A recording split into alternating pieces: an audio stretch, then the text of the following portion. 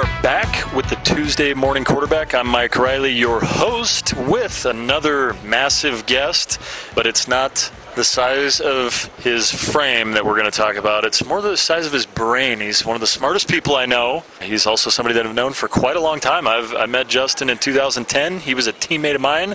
So without further ado, Justin Sorensen, our starting center, thanks for coming on the show. No problem. Thanks for having me. I think everybody knows we're just coming off our bye week, so I guess we'll start there.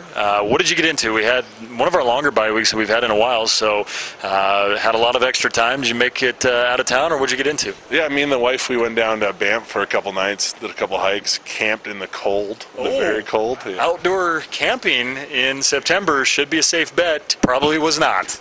No, it was much colder than we anticipated, but it was fine because you just got to snuggle up at night then and stay warm, right? Smart man. That's why I always turn the air conditioning on in my house. Even when it's the winter time, my wife, she's got to get that body heat going. So otherwise, she's just kicking me away and saying, "Stay on your own side of the bed." But either way, so did you guys do like the full camping experience? Because when I was a kid, we would like fill the cooler with some meat and veggies and things like that. We'd cook over the campfire.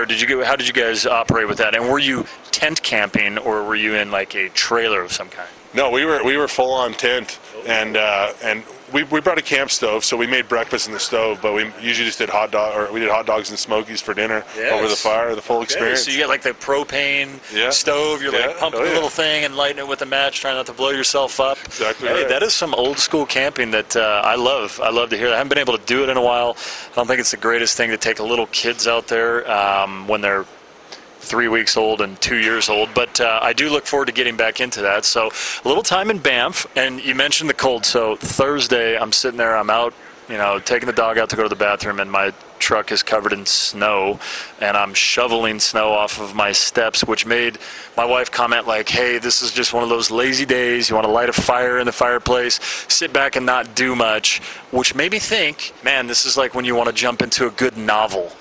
And those of you that don't know Justin well might be surprised, but for those of us that do know him, he's, I don't know if this is the proper term for Justin, but they do use the term bookworm. I don't know, you were a book rhino or something like that. So what is it, how many books would you say that you've read?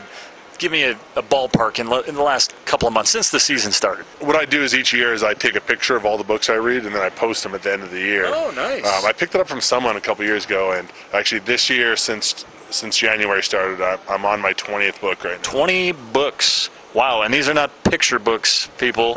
These are actually novels. I've seen some of the books that Justin reads, which is awesome. My dad is a huge reader. He probably goes through a book a week. I picked that up when I was a kid. I like to get into reading. I don't do so much of it anymore, but give us a taste of, like, are you all over the map? Do you have a specific genre that you like to go to? What is your go-to when it comes to that? I kind of have a specific genre. I like the fantasy, so like Lord of the Rings, Harry Potter, that kind of stuff. But I read a lot of the top 100s and stuff too. So I branch off a little bit, but that's mostly the genre I read from. Okay, fair. I actually have read a majority of those types of books. I've read all the Harry Potter books. I've read all the Lord of the Rings, The Hobbit.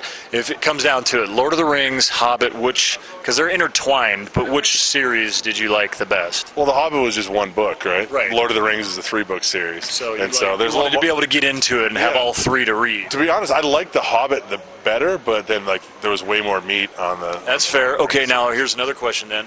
Do you feel like the movies did justice to the books? I don't think a movie ever does justice to a book. Yeah, I would have to agree. There's just way more details in a book that you can read from. Yeah, I mean, that's a fair point. I mean, they can really put any kind of details that they want in there. They can give you what the character's thinking in a book. It's kind of hard to portray that in a movie. So what was the last book that you read? I think it was called The Mage Guard of Hamar. Really? Yeah. That sounds interesting. What was that about? Oh, it's a series that I'm reading right now. It's a fantasy series. There's like 15 books in the series, and it's to deal with like magic and like armies and like and attacking each other and stuff. It's pretty cool. Okay, so we got a creative mind here as well. So it shouldn't come as any surprise though that Justin, is a smart man, gets into the books, because he's got to know our playbook better than I would really say anybody, including myself, because anybody except you. you? Well, I pretend like I know it. I just, drop back, close my eyes, and throw it, hope something good happens. But Justin's in charge of getting all the big boys up front onto their proper assignments. And I do wish that people could hear what goes on at the line of scrimmage, because there's so much different communication that happens in the middle of the snap count. Nobody really gets to hear it. But, what was your shining moment in your career so far, if you had to pick one where it was like, man, they gave us a crazy look and I wasn't fazed by it at all? Well, I think one of my favorite things is that when they bring like two off a side or a crazy blitz we haven't seen and I have to pop out and take the hit off, those are fun. Yeah. I really like doing those, and some of them are hard to see. They show it at the last second, and you got to go from one side all the way back to the other side and stop you from getting crushed. Yeah. So those are probably my favorite. There's no doubt those are my favorite protection situations too, because I catch a snap, I know they're bringing some stuff, and on my first drop, I think to myself, well, we potentially could pick this up, or are we going to? And then I see a flash of color of 300-plus pounds of my own color flying across in front of me, and I know Justin has been there to save the day, laying out Superman style to pick up the block and give us time to throw the ball downfield. But unfortunately, that is all the time that we got today. Appreciate the insights, Justin. Hopefully everybody gets a little more appreciation for what you do on the field, but also the type of stuff you get into out the field, a little camping, a little reading, maybe a little both at the same time. But thanks for coming on, man. Thanks for having me. Appreciate it. And you guys can catch me next week, as always, on 630 Ched. Thanks for tuning in.